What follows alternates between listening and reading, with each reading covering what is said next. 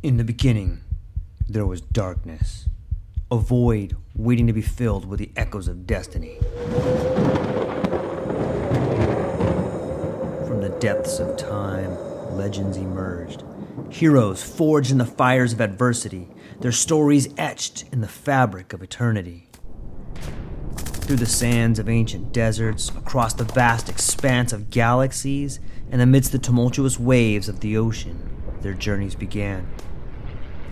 But amidst the chaos, there arose a whisper, a call to action, a beacon of hope.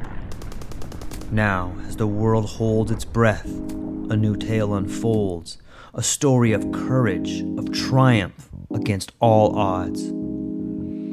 Join us as we delve into the depths of imagination, as we embark on a journey beyond the realms of possibility.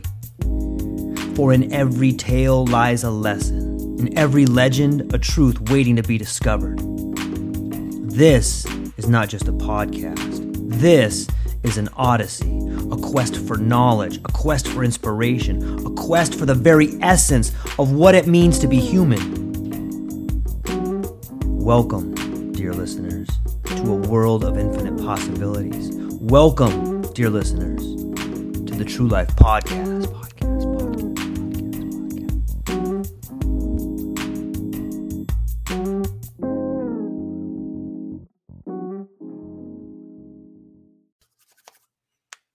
Ladies and gentlemen, I hope you're having a beautiful day.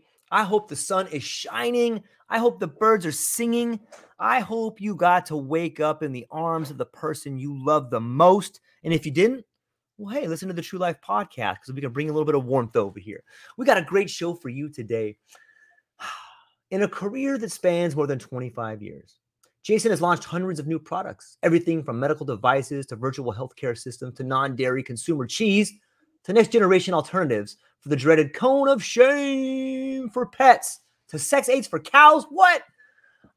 Jason is a graduate of both the University of Wisconsin and the University of Minnesota and has completed postgraduate studies at the MIT Sloan School of Management. His formal training has been invaluable, but he credits his true success to growing up in a family of artists, immigrants, and entrepreneurs. They taught him how to carefully observe the world, see patterns before others notice them, and use those insights to create new innovations.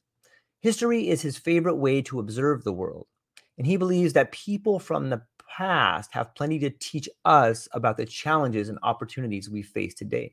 He's the author of several books. One is Booze, Babe, and the Little Black Dress, How Innovators of the Roaring Twenties Created the Consumer Revolution, and Marketer-in-Chief, How Each President Sold the American Idea. He's also the co-founder of Agent Zero. And Jason, I'm so stoked you're here today. We're going to figure out why you write about history. What's going on, my friend? How are you? I'm doing well. It is a chilly, just about winter day in Minneapolis, Minnesota. And where you are seems so much better. And I think that's something unique about Hawaii generally is everyone in the rest of the United States wants to be where you are right now. If we can just get a little, that's one of the, I love to talk with you, but just to be in Hawaii for an hour, or just imagine that I'm in Hawaii for an hour is life affirming for me. So thank you.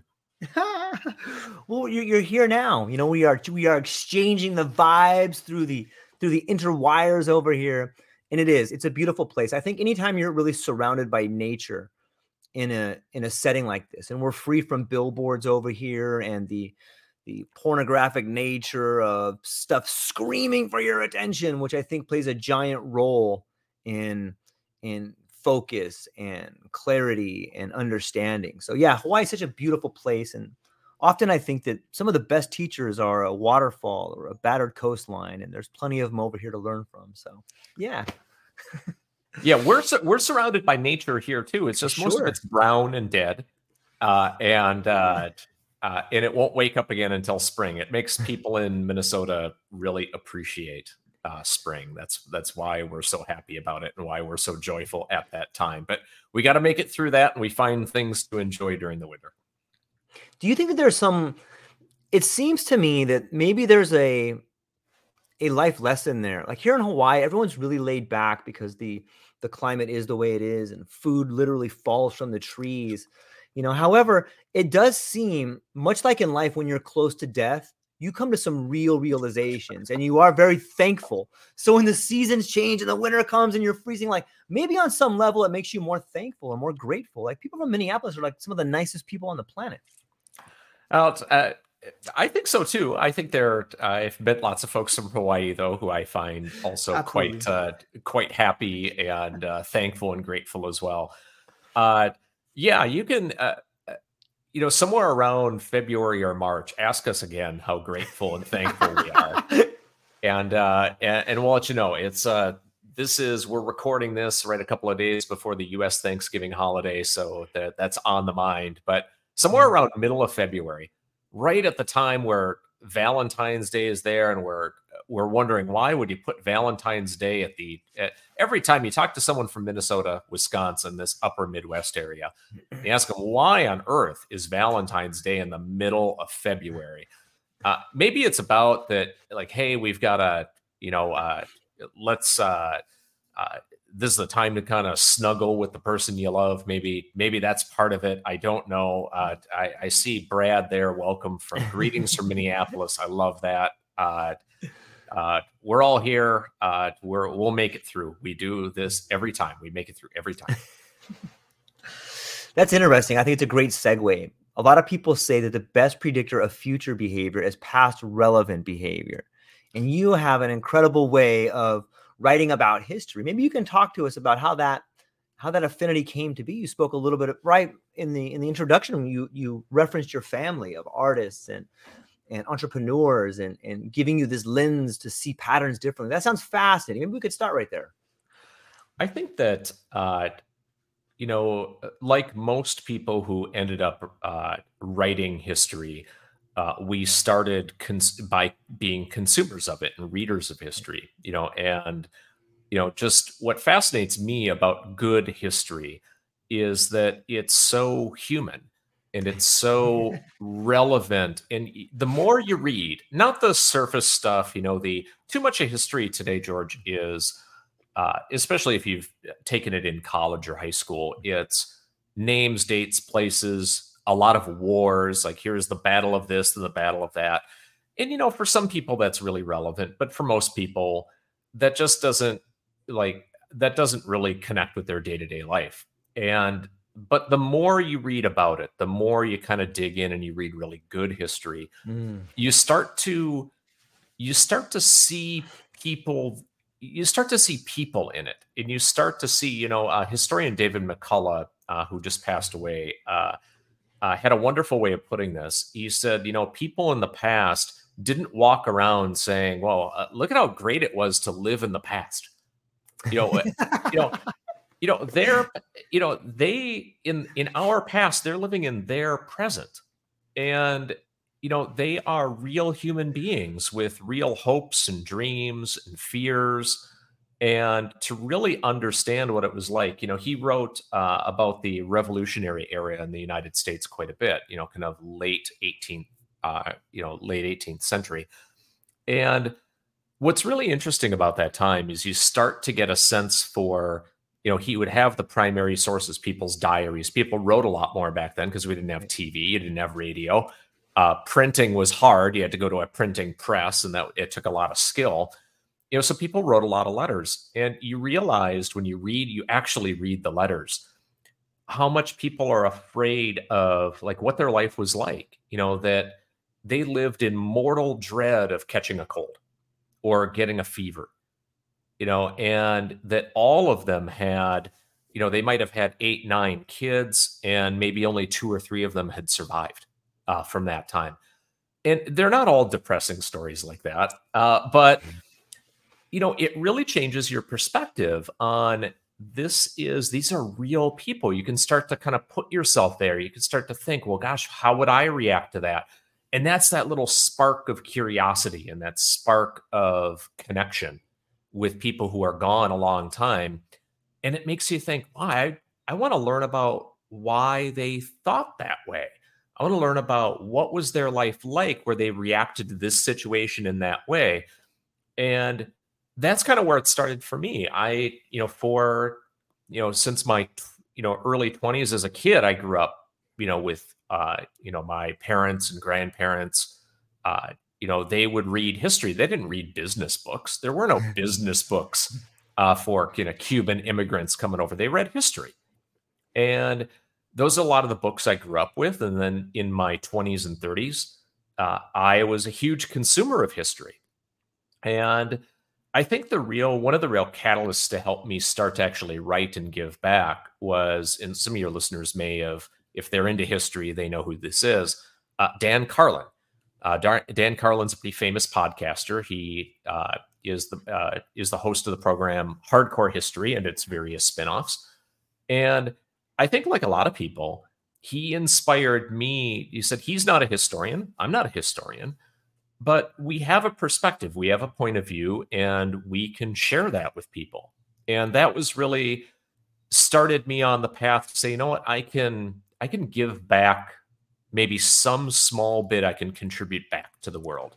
All that I've been able to be gifted and take in. So that's a long way of saying I I felt like I wanted to give it back, at least some of it. I love it. I think that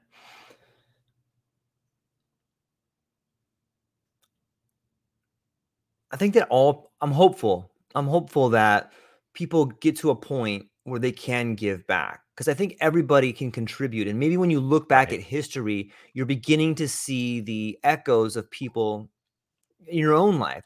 It seems to me when you look back at good history and you really get into a story, even like sometimes fiction too for me does this, but if you can really put yourself in the position of the person that was facing this thing, you can really begin to see a lot of yourself in that character. In some ways, it helps us shift our perspective and understand, wow, this person, I can identify with this person because they're going through something very similar to me, even though it's in a time I'm not aware of. Is that a reflection that kind of drew you to the history as well? I think it is. I think what's that old saying about you'll quit watching a movie if you don't care about the characters, right? Or you'll quit reading a book if you don't care. Yeah, yeah. And I think that's something that historians generally can learn from fiction and fiction writers, is Mm, that fiction really focuses on those experiences and those kind of really human experiences and how to kind of bring that to life.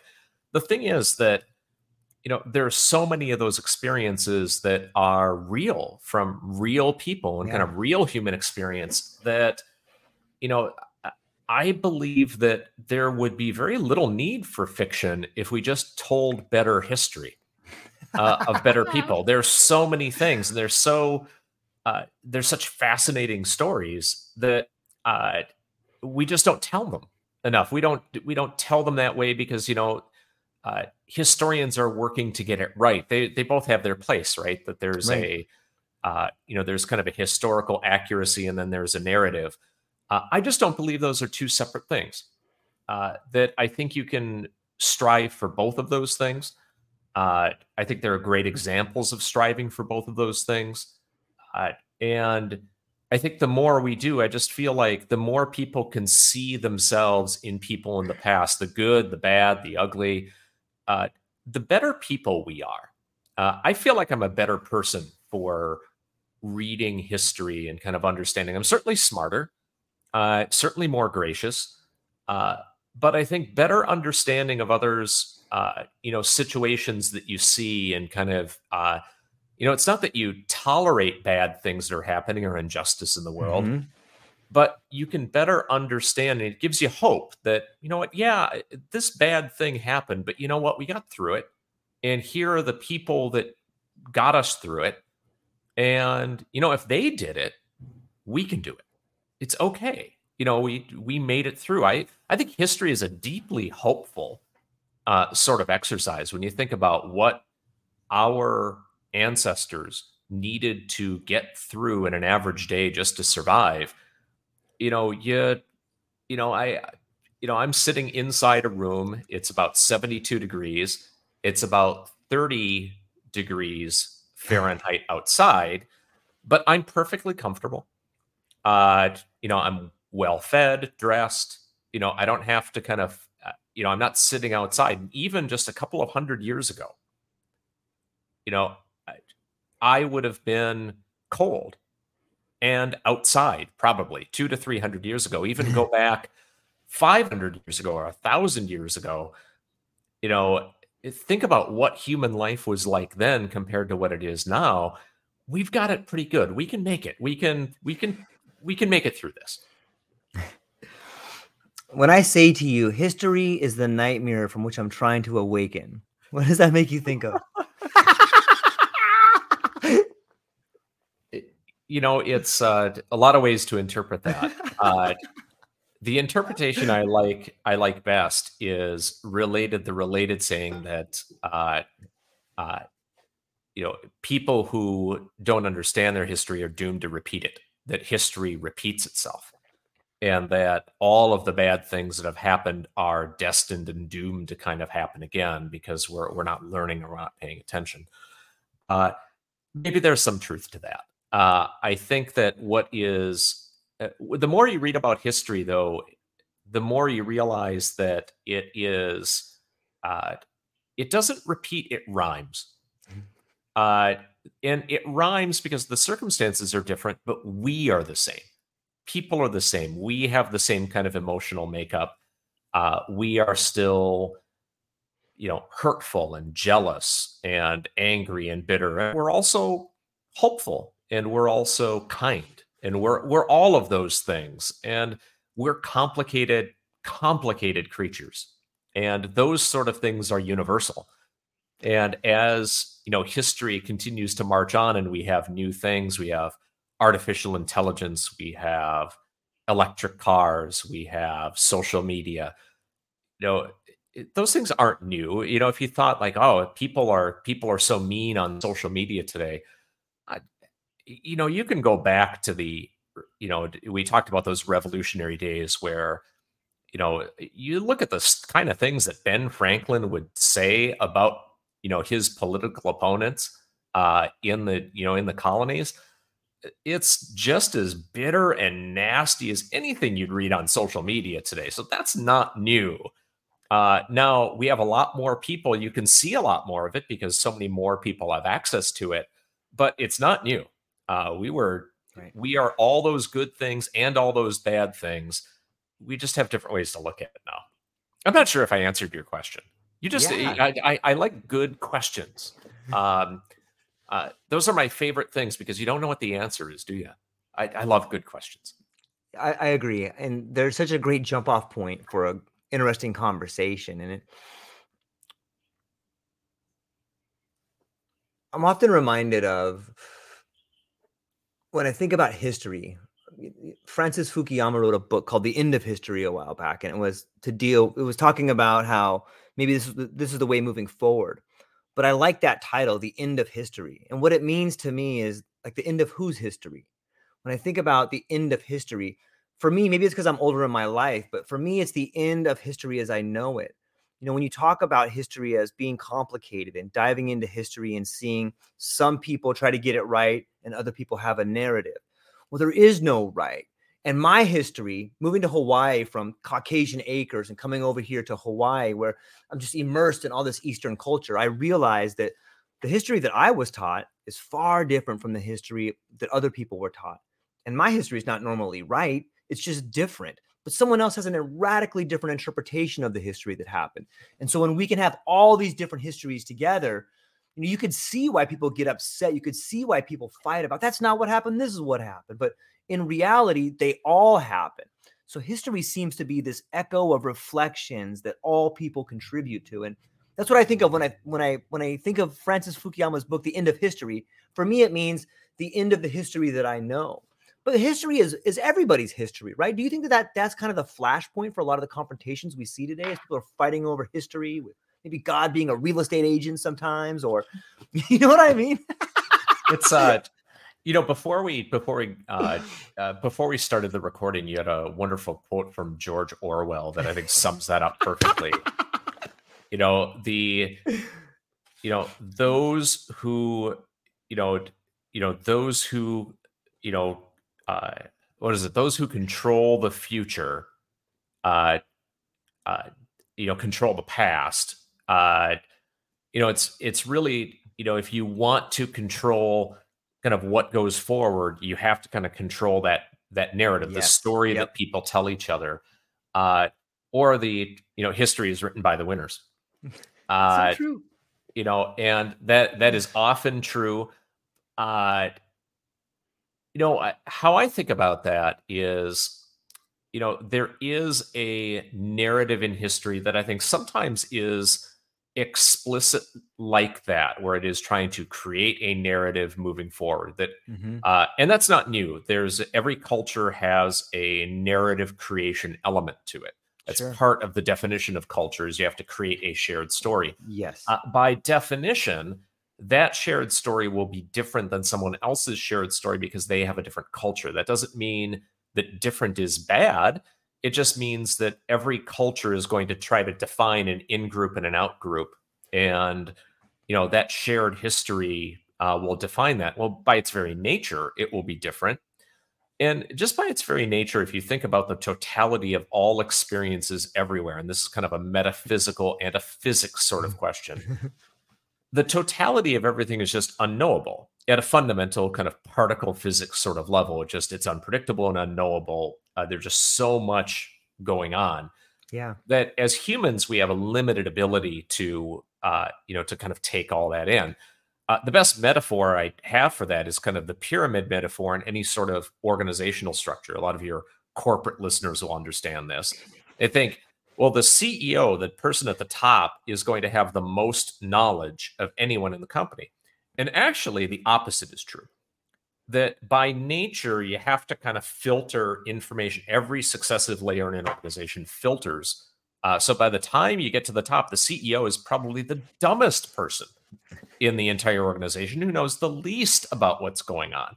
It's only natural that out of the totality of human experience, we tend to remember those things that are interesting, that are compelling, that are novel. That's not unusual. Our brains are primed to work that way. That we will, in journalism, they call it if it bleeds, it leads. Mm-hmm. That there are thousands upon thousands of stories. I'm looking outside my window right now, and there happens to be a Starbucks out there. Thousands upon thousands of people go through that drive-through every day. I can promise you that because I see them. That line never ends. But is that remarkable? Does that make the front page of the news? Is that even on social media? That sometimes like, hey, I got a cup of coffee. Great. But it's only really notable if it's novel in some way or different in some way. So I'm not sure that there are a lot of explanations to kind of that, defining history and defining different histories as somehow uh, meant to kind of explicitly kind of take away someone else's history. And I'm not sure that sometimes that's true. Sometimes that is absolutely true. We are trying to erase things, but it's not always true.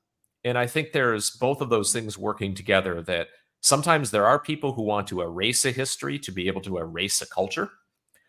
And some folks just like, hey, I'm only really concerned about me. We are all our own favorite subjects. So, things about other people don't tend to be as interesting to us.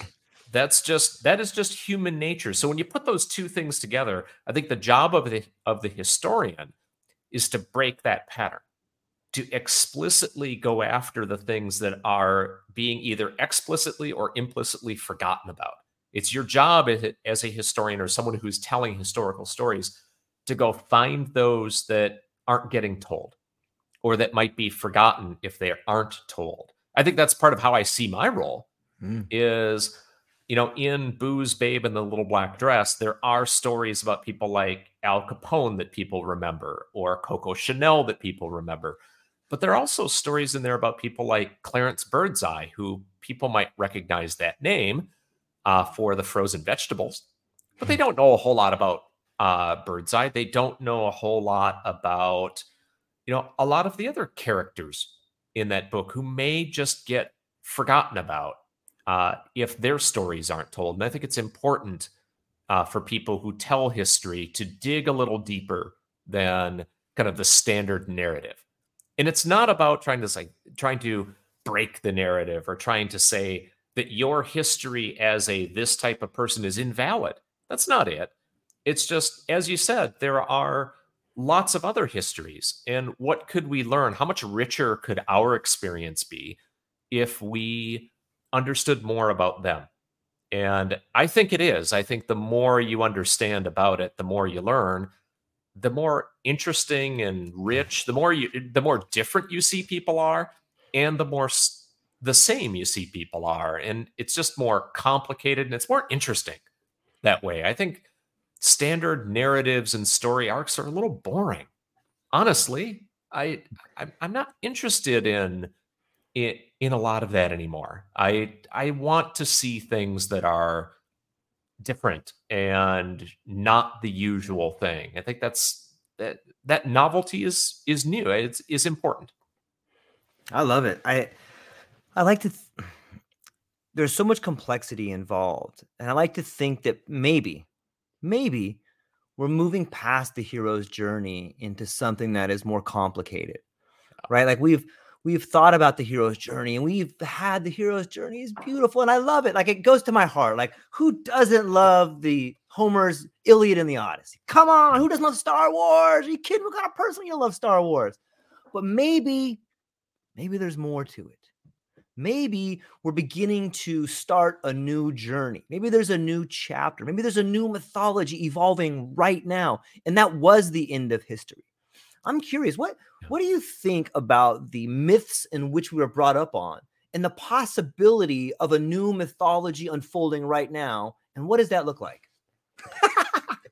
No, it's a wonderful in when you talk about the hero's journey, generally that particular story arc, that's a very it's kind of a Greco-Roman Western Civ sort of story arc, for sure, and it's been kind of told and retold because it works.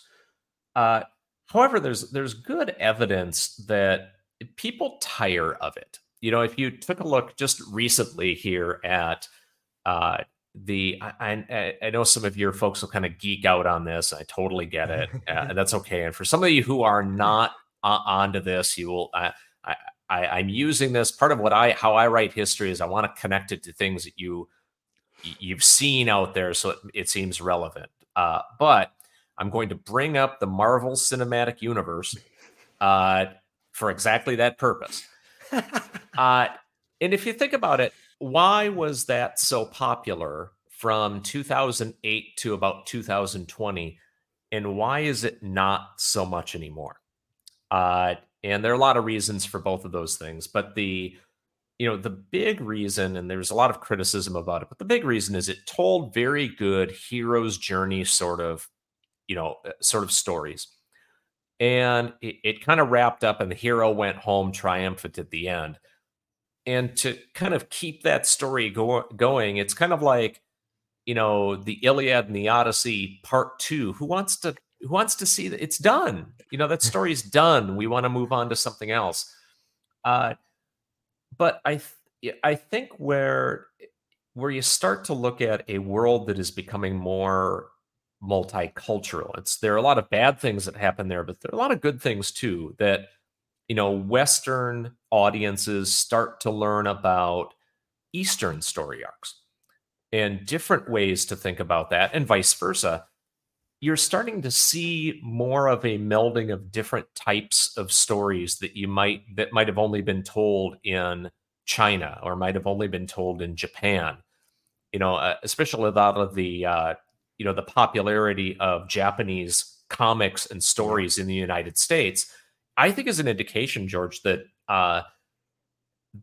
there is a hunger for a different type of story that doesn't fit that kind of hero kind of narrative and that simple kind of 3, 4, 5 part arc that can be well done, but is a little trite and a little tired. people want to see these stories that don't fit that are either, different tragic ends. People want to see something a little, see something different. So I see a lot of hope in some of that growing popularity of other cultures coming in, and that mix, I think, is what will help us, kind of get past some of that boring. I think we're in a really boring era in the early 2020s in art right now. Whether that's film, whether it's music, whether it's kind of high or low art, it's boring right now. And I challenge anyone to come back to me. I'm sure there will be examples of, kind of art that people are really excited about. But at the pop culture level, it's boring, isn't it? And we want things that are different and unique, and we want to see new things, but I don't think we know what we want to see yet. I think there's a lot of experimentation. That happened, frankly, during, to kind of bring it back to a historical era. We saw the same thing happen in the 1920s. That's why I'm so fascinated by that era. That was the era that basically brought jazz to, that became kind of America's classical music, as Ken Burns would say it. The documentarian.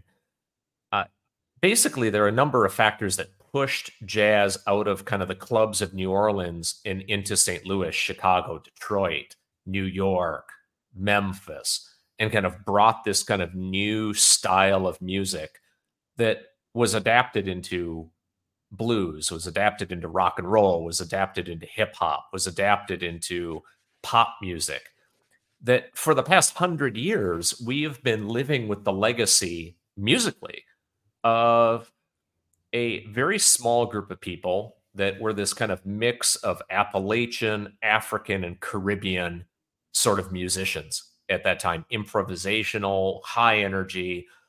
But a lot of that has started to, we're in this era where we're ready. We've had some of those same kind of cultural shakeups, right? With the pandemic. We had a pandemic in 1918, 1919 as well. We've had huge cultural shakeups, and no one knew in the early 1920s how all that was going to kind of crystallize into something new. But I am really hopeful that this decade will bring us something new that we haven't seen before, that will really be able to kind of give us something, some new energy, new art, because art drives a lot of that culture, doesn't it? It drives innovation. It drives, the same improvisational mindset drove business innovation as well during the 1920s.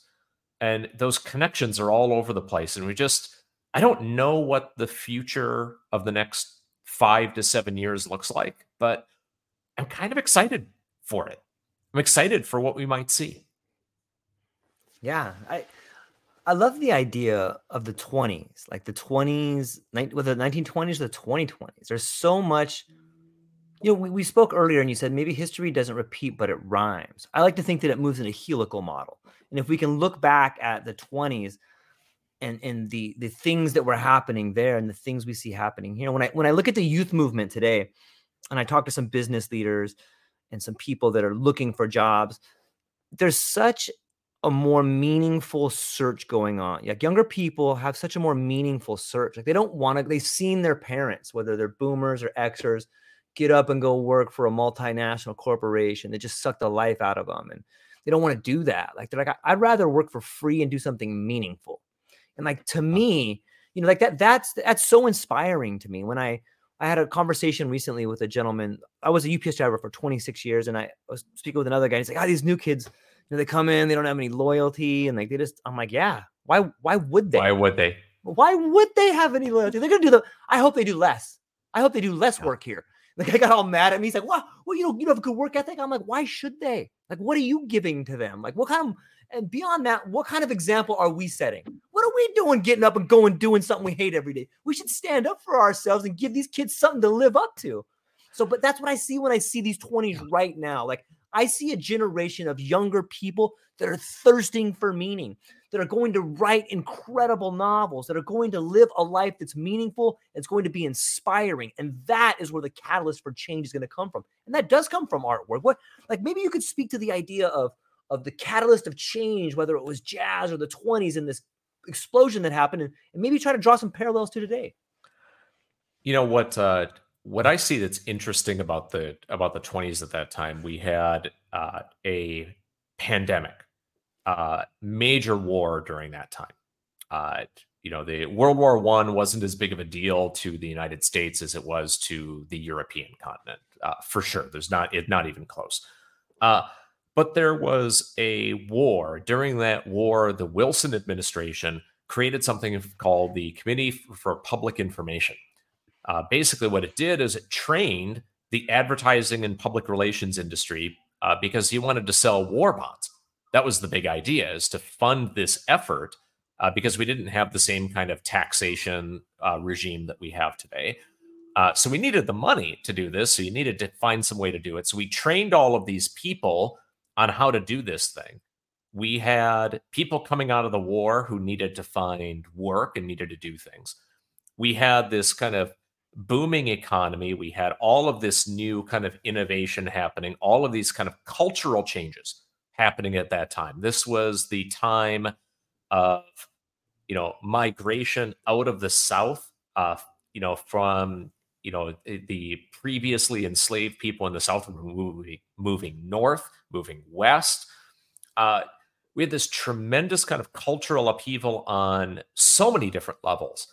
It's kind of like you kind of, think about the snow globe just shaking the whole thing up, and it's going to resettle in a different way. The snow globe, the problem with the analogy is the snow always settles in the same place that it was before.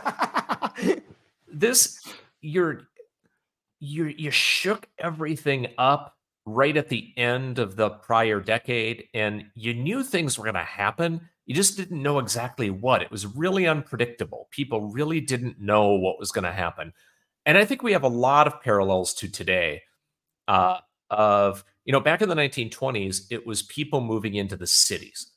And it was especially a lot of women moving into the cities, a lot of women moving into the cities alone for the first time. Most people don't realize that they have this kind of 1950s image of women in the home and that's kind of how it was. In reality, a lot of the single women moving off the farms into the city, they didn't find husbands the first week they were there. Most of them were working. They were finding work outside the home because they had to. So you have this tremendous kind of, liberation there of people with their own money. It just passed the suffrage, the women's suffrage amendment. So the political power. You had the 19th Amendment, the 18th, 19th, 20th Amendments right around that time, Prohibition Amendment during that time. So you had all of these different kind of cultural upheaval during that time. Whenever you do that, you're going to create the kind of, environment ripe for kind of recombination and change. It's going to be sloppy, messy, good and bad. And I think we're seeing the same thing. So it's interesting. You mentioned something about young people kind of searching for meaning and not really wanting to kind of put up with the same, kind of work environment.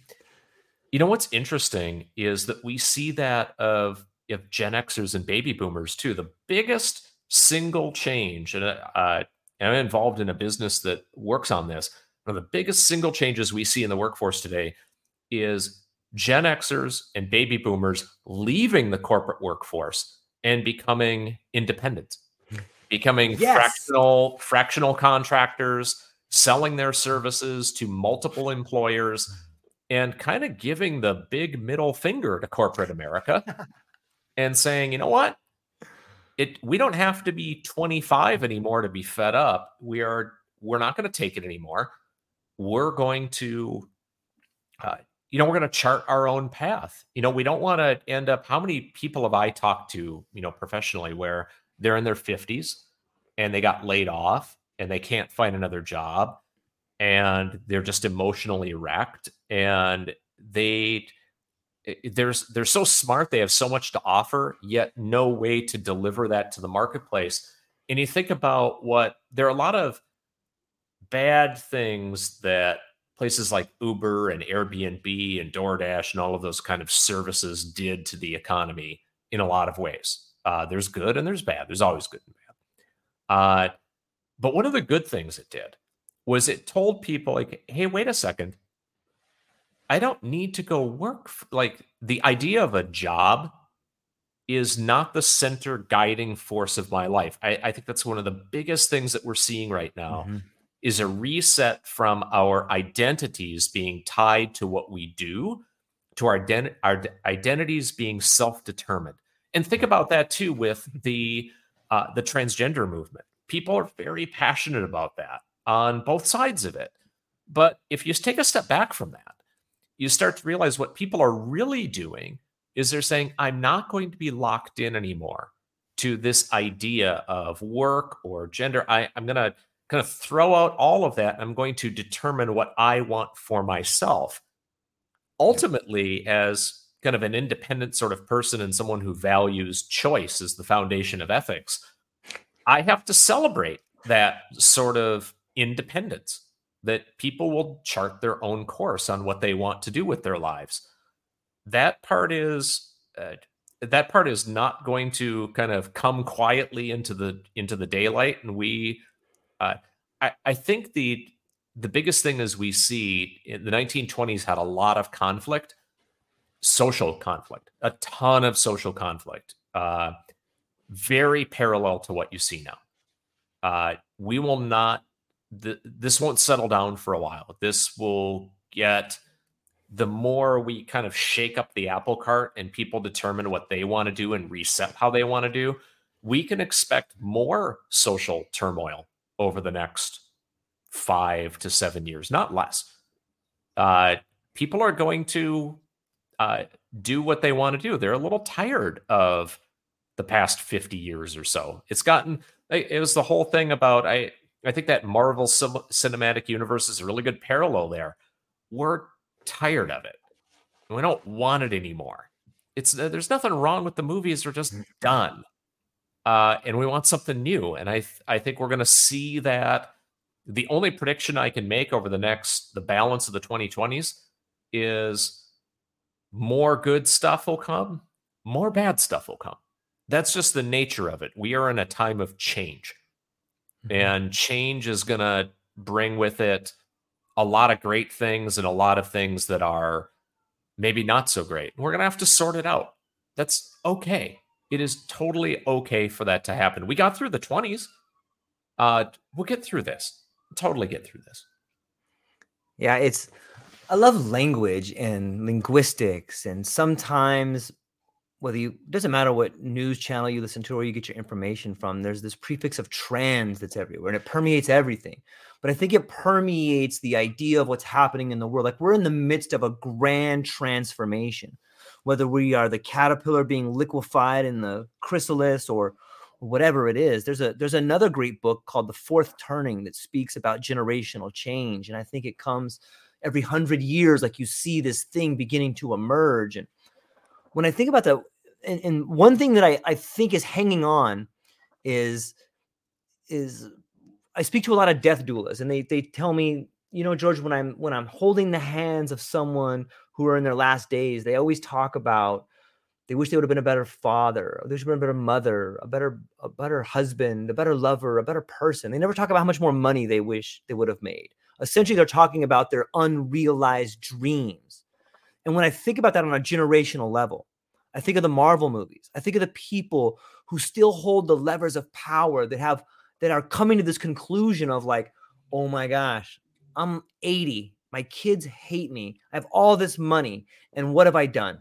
It doesn't have to be that extreme. I'm an Xer, so I'm a little offended with the boomer class sometimes. Not all of them, just my personal bias. But, I think what we're seeing on a generational level is a lot of unrealized dreams. And you see people like, look, let's give them a Marvel movie. Those kids will love that stuff. They ate it up. They love the Marvel, but like, we're moving past that. And it is going to be a time where this next generation slowly moves on and the next generation takes its place. But you can see this echoes of these old ideas giving way to new ideas. And maybe you need to have this in, not in time, but you need to have this exit of a generation. And I get kind of scared sometimes because I see such a large population of boomers moving forward that are still hanging on to so much stuff. And I see this young, hungry class like, get out of the way now, or we're going to eat you. You know, and on some level, maybe you have to eat your way through the cocoon, but I kind of fear like a wave of elder abuse. You know, you start seeing these scams taking place. Is that too crazy, man? What do you think? I think there's always, there's always generational conflict. You see that part of that is natural, part of that is biological as well. That there are a lot of, if you look at kind of ethnography over multiple cultures, there's always that. Many cultures put structure in place to protect elders for exactly that reason. That there are different roles and different prescribed roles of different, if you look at a lot of the classic, kind of coming of age, and there are different phases in your life, a lot of those things are built to address exactly that. Where what role did you have at what point in your life? Because it meant to mitigate conflict, because there is stress on that. I think now when you're in a time of change, there's normal generational conflict. Both of us are Xers. So we had generational conflict kind of coming into the world in kind of the 80s, the 70s and 80s. So we had a little bit of that. But now we're in a time of not just generational conflict, but other social conflict that is kind of layering on top of that, that's going to make it difficult. I think that younger people are going to figure out how do they want to kind of show up in the world, what do they want to do. And I think the same is true of boomers, people like us and Xers, who need to figure out, well, how do I want to go out? Yeah. How do I want to, you're kind of on the back, for the golfing analogy, the back nine. How do I want to play the back nine? Because it's probably different than how I played, the front nine. And I think it's going to be, I think that's an interesting perspective. I think when you layer on top of that demographic change, and what I mean by that is macro level demographic change.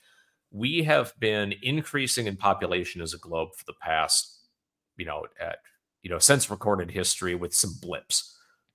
Some pretty nasty blips, by the way, but blips. However, all population estimates say that by somewhere around the middle of the century, towards the back half of the century, global population will peak and we will begin to slide back downward. And there are a lot of reasons for that. Increased education, all those sorts of things. And we have been in a growth state where the generation coming up is almost always bigger than the generation leaving. That was certainly true in the 1920s. The number of young people in the United States was hugely bigger. It was a hugely bigger number than the people over 60, over 65. Yeah, hugely bigger. So there's much more influence. It is a relatively recent phenomenon that the number of people who are older than we are a majority.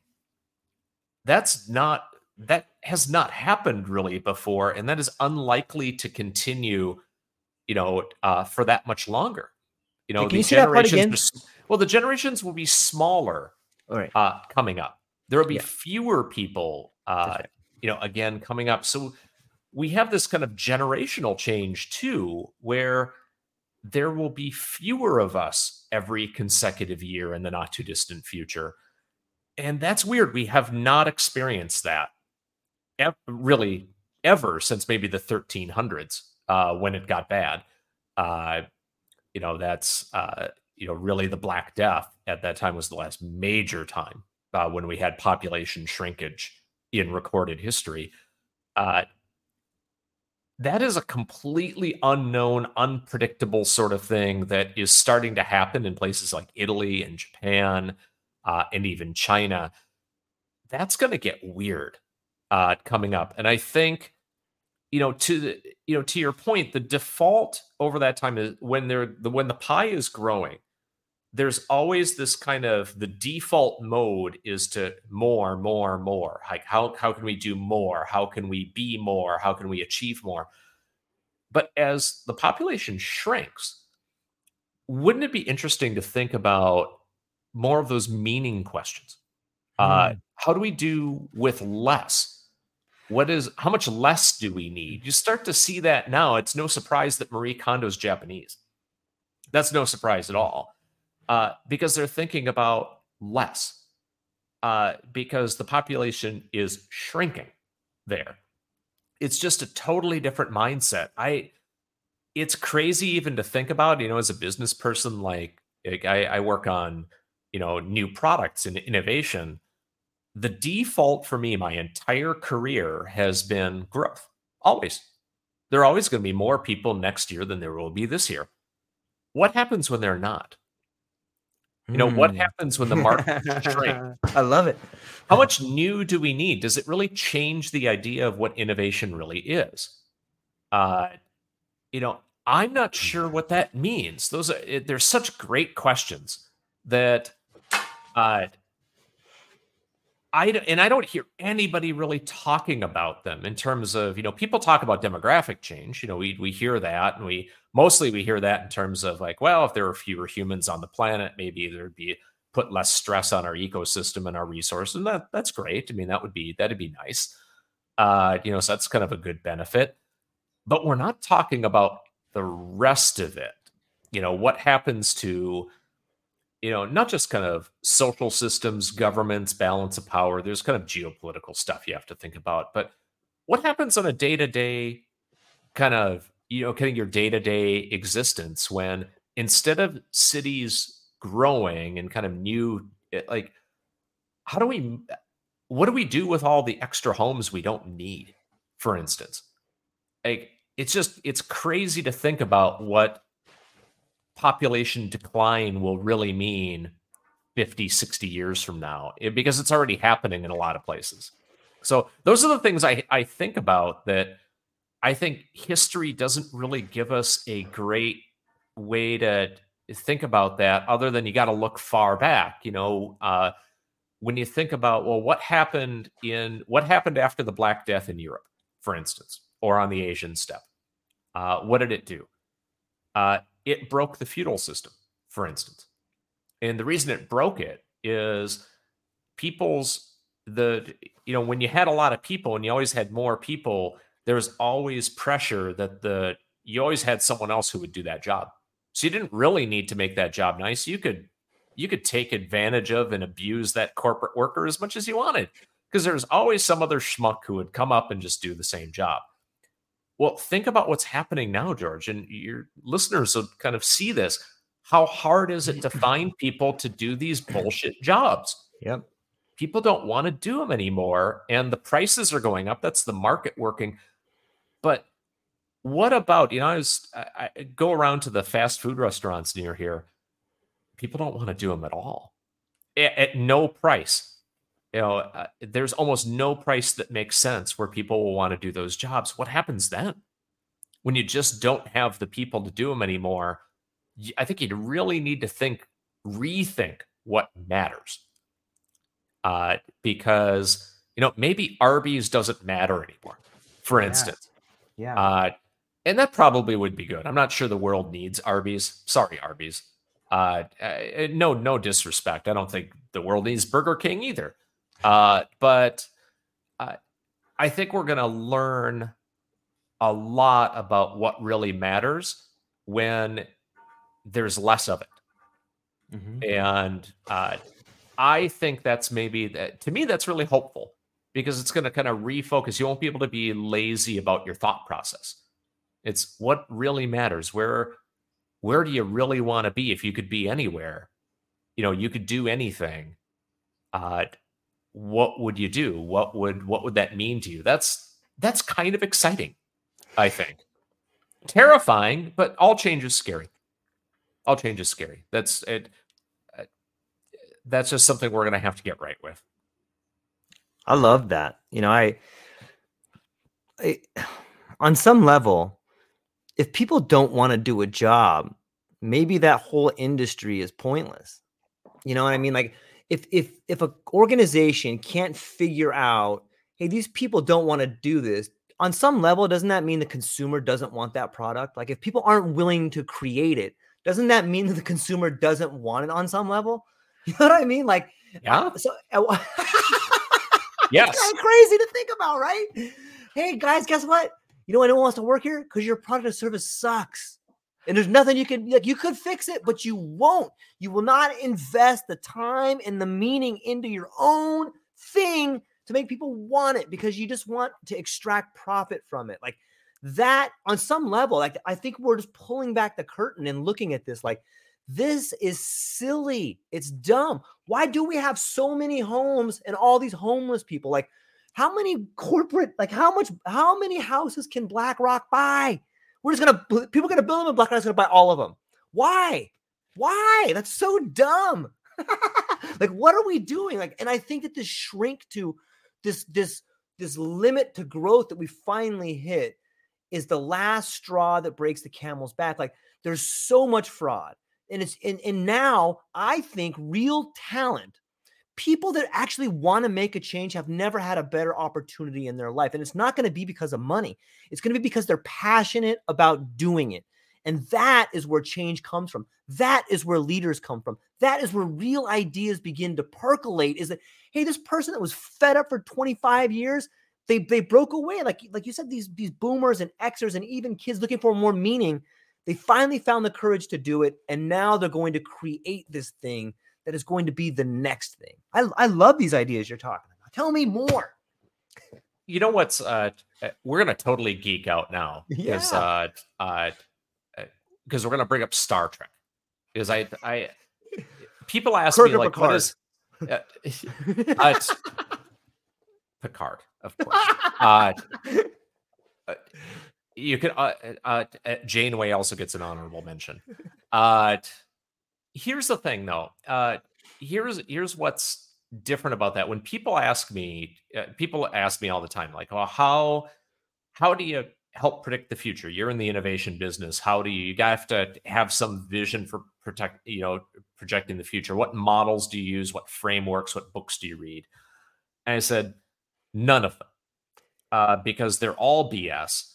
The best way to predict the future, the best way to predict the future is to create it. That's also BS. The best way to see that is to look at science fiction. What are the different ways? Because these are the people who are kind of envisioning different worlds and different scenarios. And there are lots of great work. But I'm interested in the economics of Star Trek. And here's what I mean by that. If you think about the economics of that, what you realize is that it is essentially all resources, the whole basic idea of economics. When you boil it all down, you can talk about seashells or wampum beads or dollars or British pounds or yuan or whatever. It all boils down to one thing, that resources are limited and that it is the allocation of scarce resources which basically makes economics work. It kind of the best ideas rise to the top because they outcompete the ideas that aren't as good. Because why? Consumers have, and your population has scarce resources to allocate to those things, whether they're capitalists or whether it's a socialist system, doesn't really matter. All economics deals with that basic reality that resources are finite. What if that's not true? If for one of two reasons, either one, there are fewer of us, so that there are a lot more. Think of how much resources we've exploited and learned how to exploit over the past couple of 100 years. What if there are a tenth as many of us with that same capacity? Resources essentially become unlimited. Or in the case of Star Trek, we start to learn how to mine asteroids. We start to learn how to colonize other planets, which we are in the process of doing. and working on right now. So you don't have land isn't limited, resources aren't limited anymore. And you have to think about, well, what happens when you can have as much as you want of anything, anytime? You can replicate any meal you want, anytime. Like, what happens then? What is meaning in life when resources are unlimited? And what's interesting is that the whole basis for the Star Trek economy, if you kind of watch those episodes where they kind of get into that, it's about, well, how do you fulfill yourself? How do you add something to the world? How do you create something new? How do you learn something and write? And art becomes important, and engineering for its own sake, the pure creativity of engineering. Uh, those are the things that become exciting and interesting for people. And I am fascinated by an economy 50 years from now where essentially resources are unlimited for any number of different reasons. And the whole need for growth and competition sort of becomes this kind of anachronistic, you know, Yeah. pointless exercise where we can say, well, okay, well, what matters then? That's where you start to really find uh, these skills that we're starting to work on now. I think we're starting to see the very early signs of a kind of an economic system that is. See, we're stuck right now. We're stuck in this like these tired old arguments, and they are very old arguments around different economic systems, and they're silly. And the reason they're silly is they are all based on scarcity. Yep. And if you think about an abundance economy, all of those different models make no sense at all. They're incompatible with the kind of foundational assumption. I am excited about what we can learn from those sorts of systems. Like, what happens when, okay, you can any meal, anything, anywhere you want to be, you just hop in a transporter and you can be there instantly. Where would you go? What would you do? I mean, think of the kind of change that we're already seeing. And when people say, well, that's really fantastical, that's you, we would never have anything like that. I can tell you, I see kind of on my side, uh, robotic food assembly technology right now that can essentially act sort of like a replicator. You say what you want, and it does all of the cooking, all the prep from kind of base ingredients. We're not that far away from some of the basic ideas of that sort of technology, that abundance technology. Holy crap! Uh, what happens when all that's free? Do we how do we act differently? And I think the search for meaning and the search for creativity think about even artificial intelligence. If the futurists are right, we will get to a point where artificial general intelligence will be able to take basically all of the basics and drudgery out of everyday life. You won't have to do any of those things. Well, what do humans do then? you know like, what will you do when artificial intelligence could you do your job, whatever that job is, better than you could?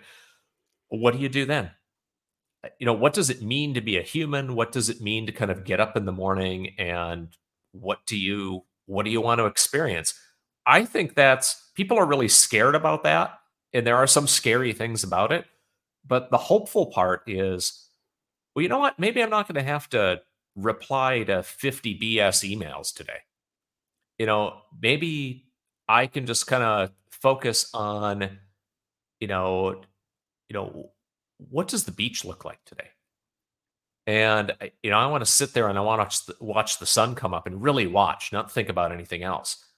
Uh, that's I know that sounds kind of it might sound kind of zen, maybe a little kind of the criticism when we were kids, Georgia, was it was kind of new age and a little froofy and fuzzy. I'm not sure that it is. I think it's a real challenge to think about what we will be at that time that we're not now.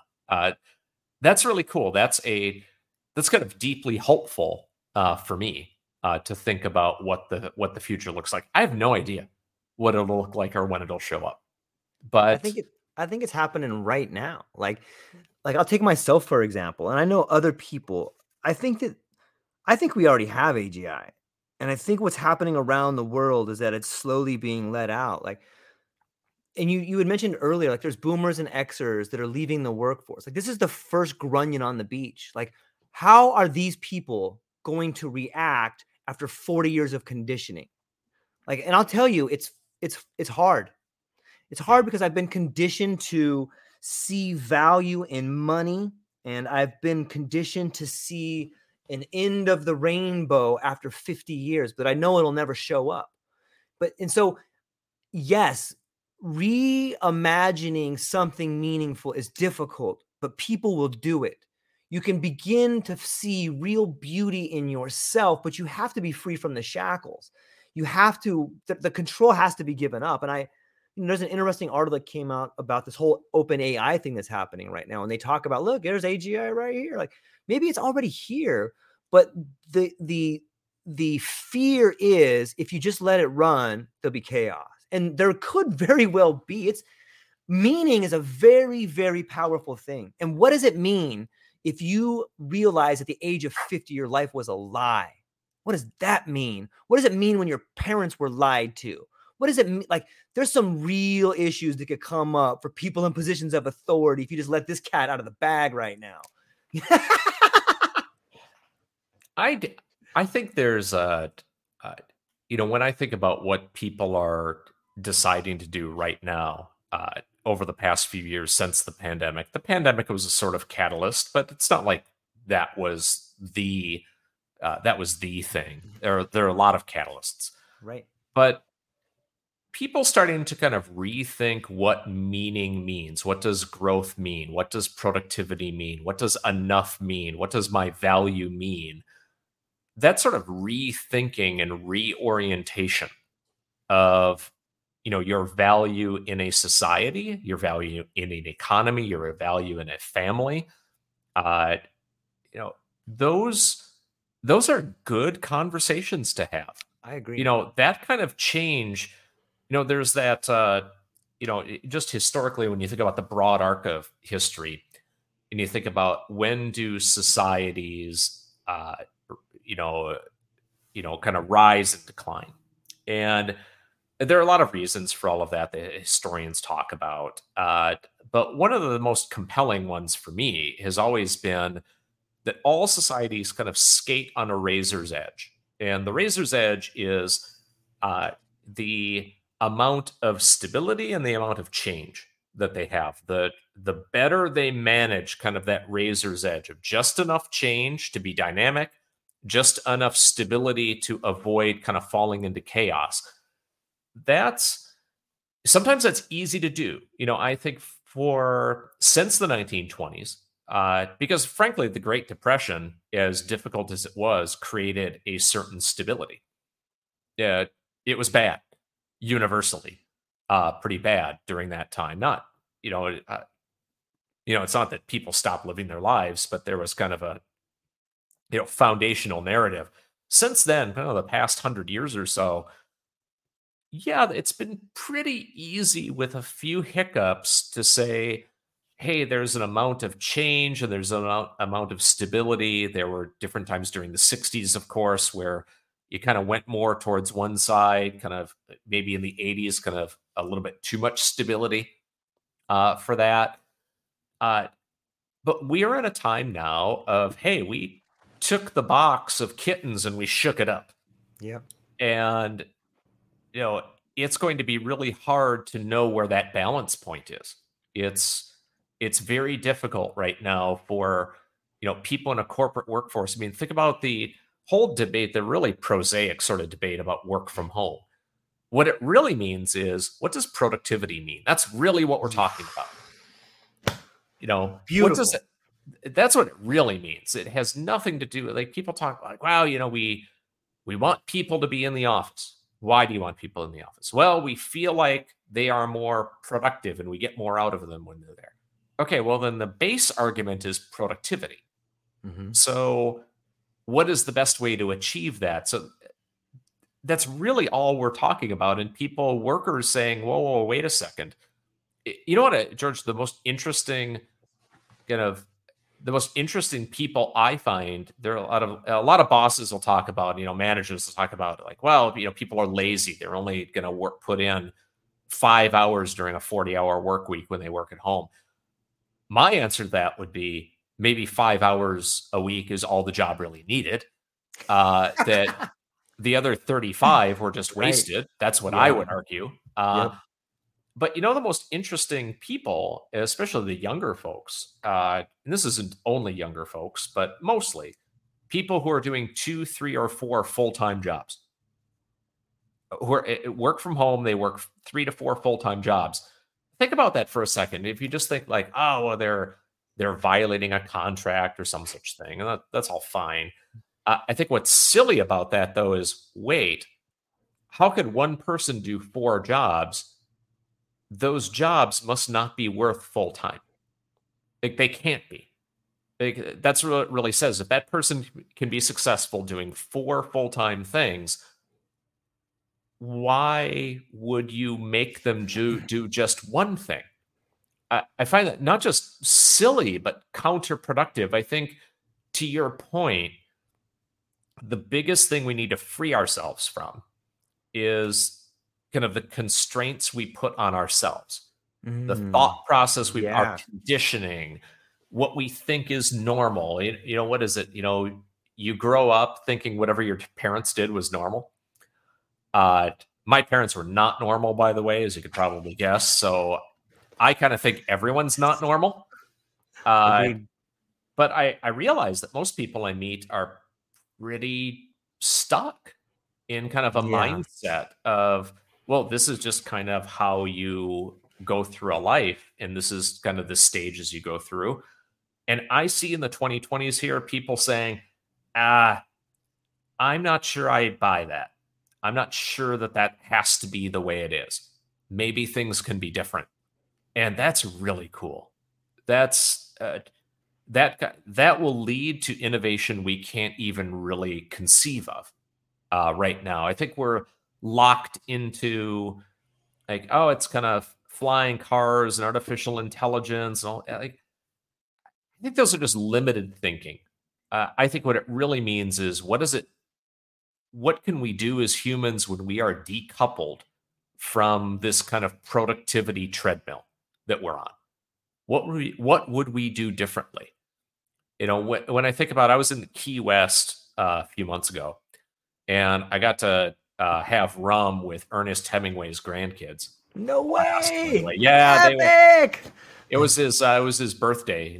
Ernest Hemingway's like, some birthday anniversary, some such thing. And his grandkids are doing book signings, and it was really cool. Took a tour. Of course, I took a tour. Of course. It was a rum distillery. Why are you not going to take a tour?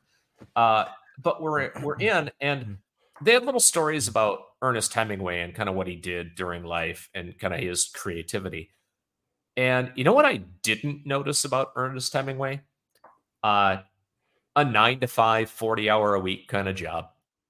He kind of effed around on his fishing boat. He drank a lot. He enjoyed himself, and he did dangerous stuff, and he created a half dozen of the world's best novels during that time, and lots of other writing, and inspired generations of people to write and to create uh, you know uh, American novels kind of in his wake. That's interesting. That's that kind of like, how do you what will all our lives kind of look like Hemingway's life 20 years from now? I don't know if that's good or bad. I think he died at like 55 or something. I can't remember.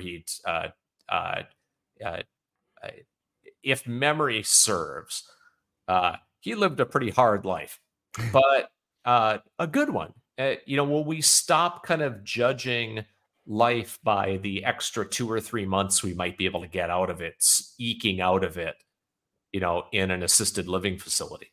I don't know. Uh, I'm interested in learning what that might be. To live a life worth living, Yeah. to have the courage to do what you want to do instead of what you have to do. I wish that was taught more in schools. I wish that instead of a Pavlovian system, and I understand the need, taking it all the way back to the beginning of the conference, I understand the need for a shared story and shared goals, and shared sacrifice. But at what cost? At what cost are we robbing the imagination and the lives of those who have a right to live a life worth living? Like I want that. And maybe that comes from us as individuals getting to a point in our life and we say to ourselves, I'm going to stop. I'm going to stop living this life of productivity and begin living a life of I can't think of a word that rhymes with productivity, but there's probably a good one in there somewhere. But to find a way to live a life like that, and it's difficult and it's challenging, but it's also very rewarding. And I think if we want our kids to live this life we're talking of, then we have to have the courage to do it. Because you can say to your kids, listen, you got to fight for what you believe in. Now I'm going to get up and go do this job I hate. Like, they're not going to do it. You have to do it. But it's hard because you may have to give up everything that you currently have. Like, that's a real possibility. It's funny that when I think the best thing that boomers and Xers can do for their kids is, kids are funny. I've got two boys, and they're Congratulations. thank you. They're out of the house now. They're young men of their own, and I think the biggest gift you can ever give your kids is an example. Makes me want to cry. Yes. Yeah.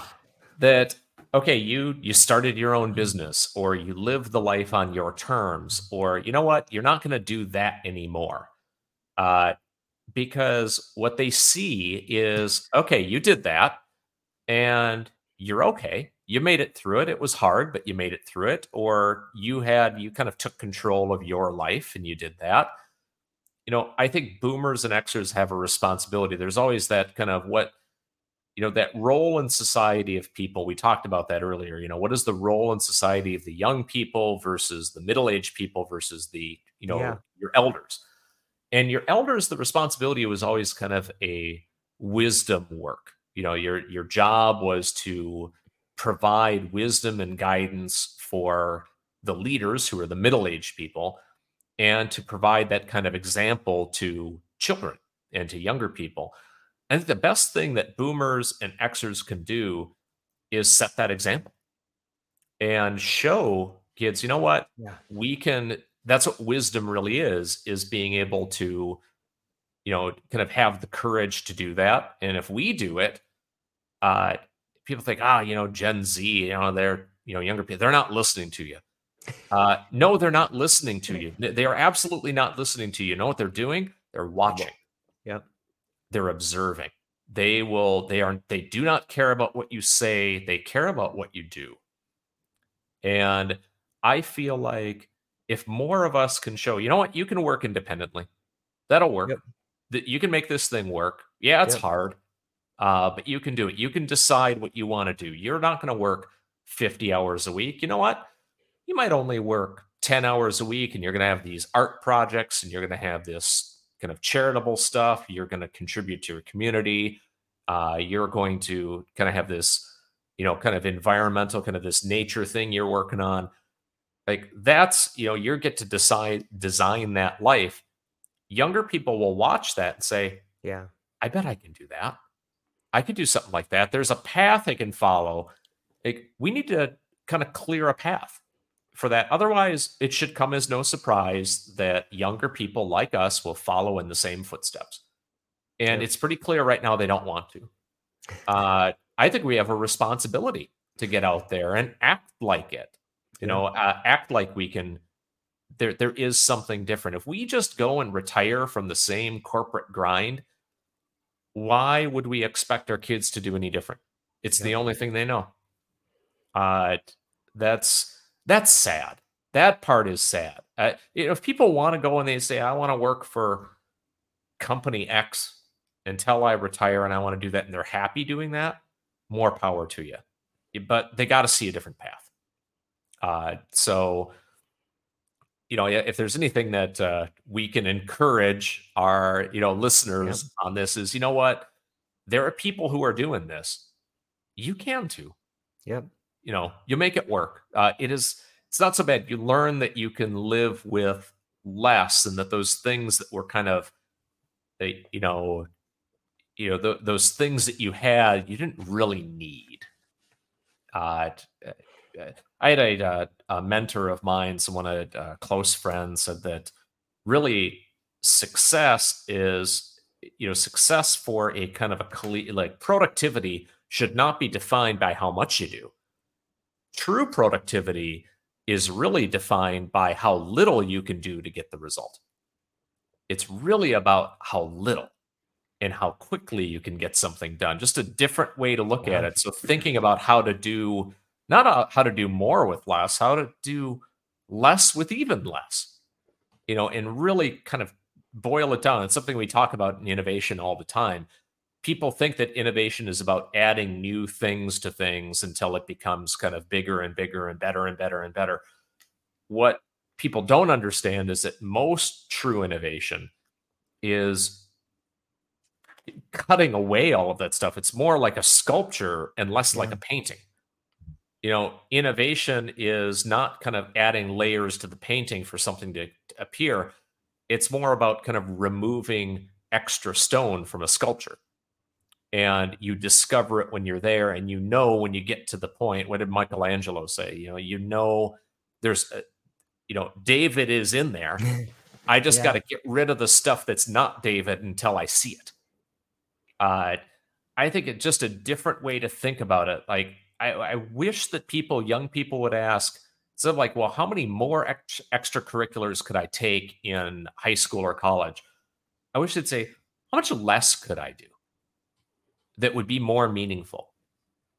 You know, uh, wouldn't that be a different question rather than trying to just add more things on? Because that's that cult of productivity, right? That Yep. cult of more, where, what is the thing I'm really kind of passionate about? And how about I just do that thing and kind of let all the other stuff go? That would be, if artificial intelligence could take care of all the BS stuff and you could just focus on what things meant, that'd be a good use for it. I could do without a lot of the tasks that need to get done in an average day. And if I could just focus on being bored and walking around and kind of letting my mind go, I would appreciate that. Yeah. Having the freedom to think about what's important in your life and how to live a better life. I love the idea of the sculpture versus the painting, taking things away. It's interesting. In my house, we have a new theme, and it's called letting go. I have this giant library, and I'm looking at these books, and I'm like, why? Why do I have this book? I've read this book. Why do I hold on to this? And there's something beautiful about the art of letting go. By taking that book and putting it in the pile to go away, I get to reflect on why I'm holding it. Do I love this character story? I did. I like the writing in there. What did I like about the writing? But by letting it go, I get to hold it dear one more time and understand, and then make it mine in a way. And it's like, Right. I was holding on to this thing, but now why don't I just take it? Why don't I just keep it inside and then give it to someone else to hold? It's getting kind of heavy. I couldn't agree more. I think I love I've been going through that. I'm kind of in the middle of a move here. And Me too, man. All of and us in some way. all of us in some way, but me very, my wife and I very physically and soon. And we've had to have those decisions on, Yep. okay, instead of just putting things in a box, we set a rule that, like, hey, everything needs to fit in this area and kind of the hatchback of the car in order to move. And I thought, all right, well, do you really, books are a great example, but even clothes you might have Yeah. or things you may have around you. And you think, okay, that had a place and a time. And the act of giving it away, I love how you put that, where the act of letting it go forces you to reflect on it in a Right. way that you wouldn't have otherwise. If you just keep it and it's on a shelf, it's almost like you never have to do that. And I meet a lot of people who are, moving into assisted living, or they're moving into memory care or some such thing. And they have to let all of that stuff go in a hurry. And think about how Mm, hard that is for people, uh, yeah. where it's almost overwhelming, that it's better to give yourself a habit of letting things go routinely. Yeah. That, hey, is this still something that, you know, that's kind of not like bringing you joy, but does it kind of serve a purpose right now? And I love the idea of, and I hadn't thought about it quite that way, that it makes you experience it again, reflect on why you Yeah. wanted it, and say, oh, that was really important to me at that time. It is not important to me at this time. So I'm going to give it to someone else that maybe it could be important for them at their time. That your life is temporal, right? That, things are right at the right times. And to keep something longer than its time is, I don't want to say selfish. I think that's too harsh of a word. But that's how I want to think about productivity. Yeah. The like that I am using the things in my life that are absolutely essential right now, and I've let the other things go because, I, from a creative person's perspective, people think, oh, you just kind of want more and more and more. And really, the opposite is true there too. It's, you need to kind of clear away things, otherwise, your mind can't fit new things in. You're, Yes. you know, Yes. at least that's true for me. That if my mind is cluttered with too many things, I don't have room. Like during this move, there have been so many things going on that I haven't been able to pick up a new book in maybe 6 months. I've been kind of rereading some things I enjoy reading, or I'll read things for research, but that's more, that's different. That's not kind of reading for pleasure, I just haven't been able to really pick one up. And I feel a loss with that. And the reason is I just don't have mental space for it right now. And I'm looking forward to kind of putting that behind me and being able to say, okay, well, I've got some space now. I'd love to pick up a few new novels or new things I just haven't had time for. Haven't, not the time. Time is, everyone has the same 24 hours, but the mental time, which is a different thing, kind of the emotional time for it. And I'm interested in that. I'm interested in reading something that has no other purpose. That's where all the good ideas come from. When you're not looking for something is when the best ideas come. I love it. It's mesmerizing to think of, and I do. I've been giving away a lot of books lately, and I look at some. I'm like, this is a first edition. I'm like, who cares? What is and here's the cool thing about books that you can do as I'm giving them away, and I like the idea of holding something past its prime. It seems to me like holding a wonderful fruit that goes bad. Yeah. Like, what, this fruit is ripe. Give it to your neighbor, man. Yeah, they'll probably love it. So I'm like, this is a first edition. You know who would love this book? Is this guy that I just met. I bet you, what a wonderful gift. And I'll give it to him for Christmas. Hey, this other book, my cousin's going through this thing. Maybe they would love that book. Now I get to take this thing, reflect on it, get to hear the story again, tell it, and then give that story to someone else. And so it's like, wow, and on top of that, when you're clearing stuff out of your environment, you're creating space so that you can grow again, getting rid of the stuff in your environment, getting rid of the stuff in here, these old ideas that no longer serve you, while difficult because you must process them and understand why they no longer serve you. But once you figure that out, you can't let them go. Like, hold them, I love you, and then be on your way. Now you have room to grow. And if you think about that on a grand scale, it's beautiful, because when you look at it, you go, holy cow, I'm growing right here. Holy cow, I'm creating this whole new space. Holy cow, what does that mean? I'm a whole new person. What does that mean? I can help other people. I can help myself. I can help my family. I understand relationships different. Like, it all comes together, this letting go, I think we see that, to bring it full circle, we see that at the societal level. We saw Yeah. it in the 1920s. We're seeing it again here, where people were letting go of In the 1920s, people were letting go of the pre World War I world. And there were a lot of things about it. And people were kind of figuring out what a new world sort of looked like. And they were letting go of a lot of things, and no one knew exactly what was coming in, but there was a lot of rapid growth and change, and it was scary and it was chaotic, but people had to let it go. Otherwise, it was very difficult to let anything new in. So I think at the micro level, a lot of us are letting a lot of things go, letting a lot of those assumptions go, doing different things. And that's happening at a societal level as well.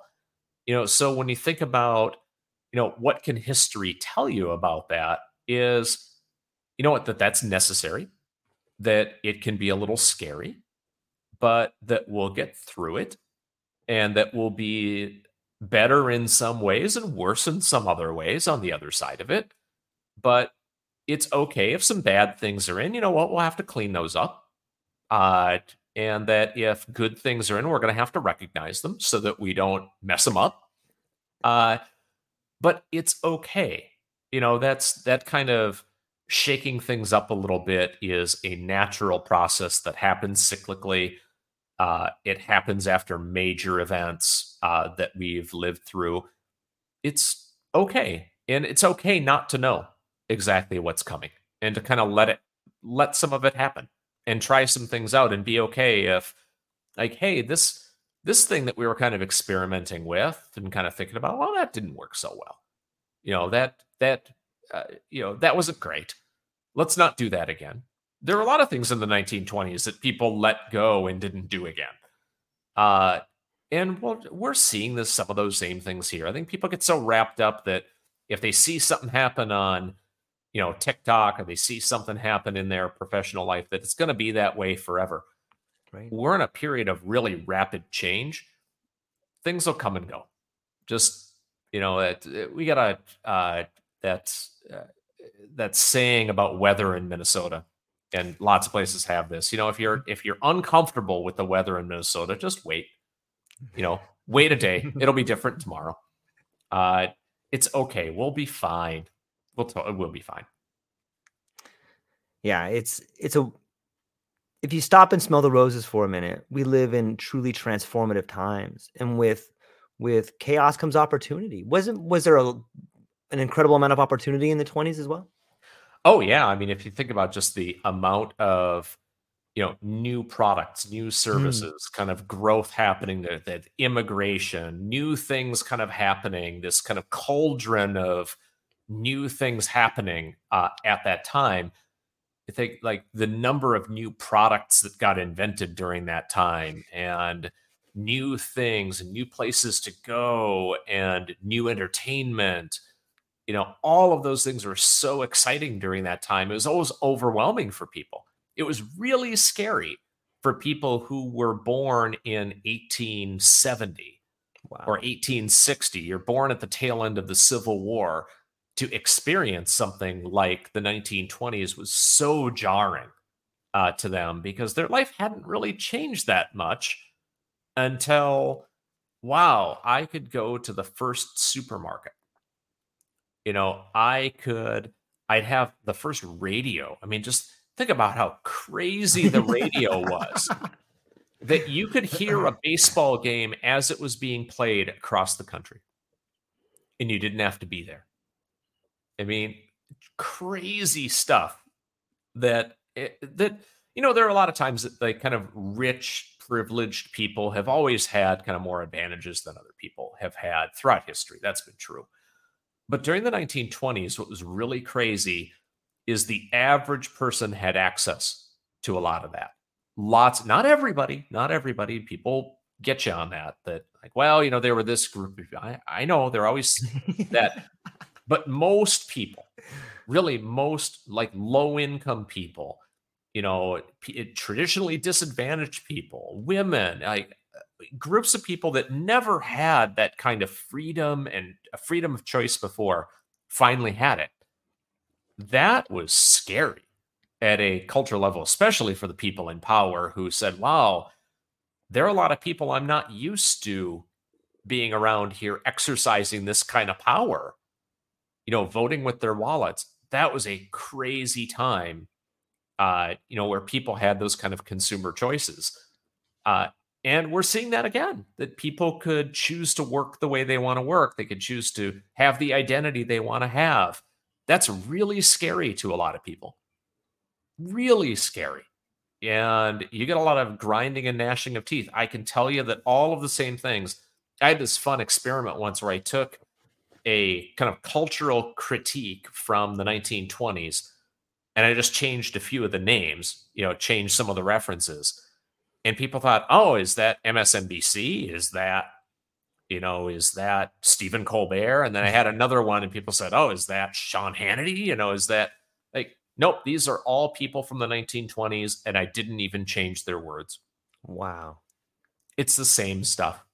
That same kind of like the world is ending because people have freedom now to make choices that I would prefer they not make. You know what? That's okay.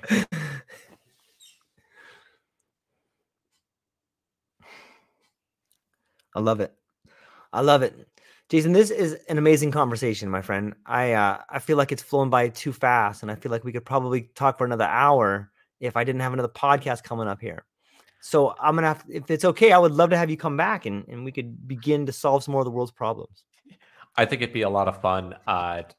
Next time, we will be in similar climatic zones. I'll be in South Florida, where I've got some family. That's where we're moving. Half my family's Cuban.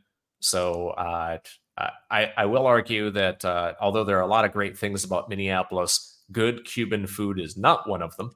And I am looking forward to a little bit of food that better meets my heritage. And I cannot wait. There is some lechon asado ready for me down there as soon as I get there. Not to mention the warm embrace of a family that you've probably been away from for far too long up in the cool weather up there. So I'm excited for you. I can't wait to speak again. But before I even let you go, maybe you could talk a little bit about where people can find you, some of the books coming out, and what you got coming up. Yeah, people can find me best on jasontvoiovich.com. Just put the T in the middle. I'm pretty easy to find on Google if you search for Voiovich. It's the kind of the benefit and the drawback of having a really unique name. I'm very easy to find. If I do anything bad, I'm also very easy to find. LinkedIn is an easy place to find me too, or Amazon for the books. Marketer in Chief was my first book. The second one is Booze, Babe in the Little Black Dress. That's about the 1920s. My current project is working on the follow-up to that, which is Consumer Culture in the 1930s during the Great Depression. So learning a ton of really cool stuff. I think it's going to be a great follow-up. I think it'll be just as exciting and over the top as kind of the 1920s era. People think that the 1930s was the Great Depression. It was just depressing. But it was so crazy, so fun, so innovative, so interesting that I think people really be surprised by that. Check it out. Join my mailing list. You'll get kind of a heads up on when that's coming, but probably later next year at the earliest. But there's plenty to read there in the meantime. So I really appreciate the opportunity just to chat with you. It's been a lot of fun and just to kind of meet some new people in the interwebs and all of that. And I think your cat, who was kind of walking around in the back there, I think I also saw your cat. I got to meet the cat. That was also good. You got a newsletter too, don't you? I do. It's published. I wish it were published regularly. Kind of do as I say, not as I do when it comes to things like that. But it is published when I think I have something to say that's interesting, which is sometimes really often, and then sometimes you need to wait a little while. So I will never send anything that I don't think is interesting. That's my promise. So if it's like, boy, it was supposed to be Monday and I don't have anything interesting to say on Monday, I will not send you anything on Monday. I love it. Because if I'm bored, I think so will you. Yeah, that's really well said. Ladies and gentlemen, I cannot recommend enough. You saw what happened here today. You got to listen to the hopefully amazing, incredible, and wonderful as I thought conversation. And I look forward to hang on briefly afterwards. Jason, I'll speak to you briefly. But to the ladies and gentlemen out there, I hope you have a wonderful day. I hope you know that change is something that's necessary. And if you have the courage to do it, the life will unfold in front of you in ways you can't imagine. And if you're an Xer or a boomer, you have a responsibility to do it. Let's make the next generation better. That's all we got for today, ladies and gentlemen. Aloha. Aloha, everyone. Thanks for taking a moment to hang out with me in the True Life podcast. I truly appreciate it. If you're taking some time to listen to this, whether it's your first podcast with me or you've been with me the whole way, I truly want to say thank you from the bottom of my heart. Additionally, I would like to try to inspire everyone. The world is a crazy place, and if you listen to your heart and you take some chances, I really think the world will unfold in front of you in ways you can't imagine. I've been doing the podcast for about 5 years. Last year, I decided to take the plunge. Well, circumstances dictated that I took the plunge, and I did. I've begun working on the podcast full-time for almost a year now, and it's been so rewarding to me that I just want to try and inspire other people. If you have a dream, if you have a vision, follow the voice in your heart. Listen to the song on the wind and embrace the challenge. I think you're strong enough, you're smart enough, and you're good enough to make your dreams come true, but you have to believe in them. And I truly believe wholeheartedly that if you take a chance, a real chance on what is possible, then your dreams will unfold in front of you. Uncertainty can be a monster. It can be something that we run away from. But much like fear, if you stand in front of it, it's not that big of a problem. I know everyone listening to this has a dream and a vision, and I hope you all conquer it. And I want you to know it's possible. Take baby steps and move towards it, and you will get closer to it. Your relationships will be better. Your life will be better. And you know what? You deserve it. You're an amazing person. If you get a moment, go down to the show notes. If you can, support the show. Thank you so much for being here. Now let's get to it.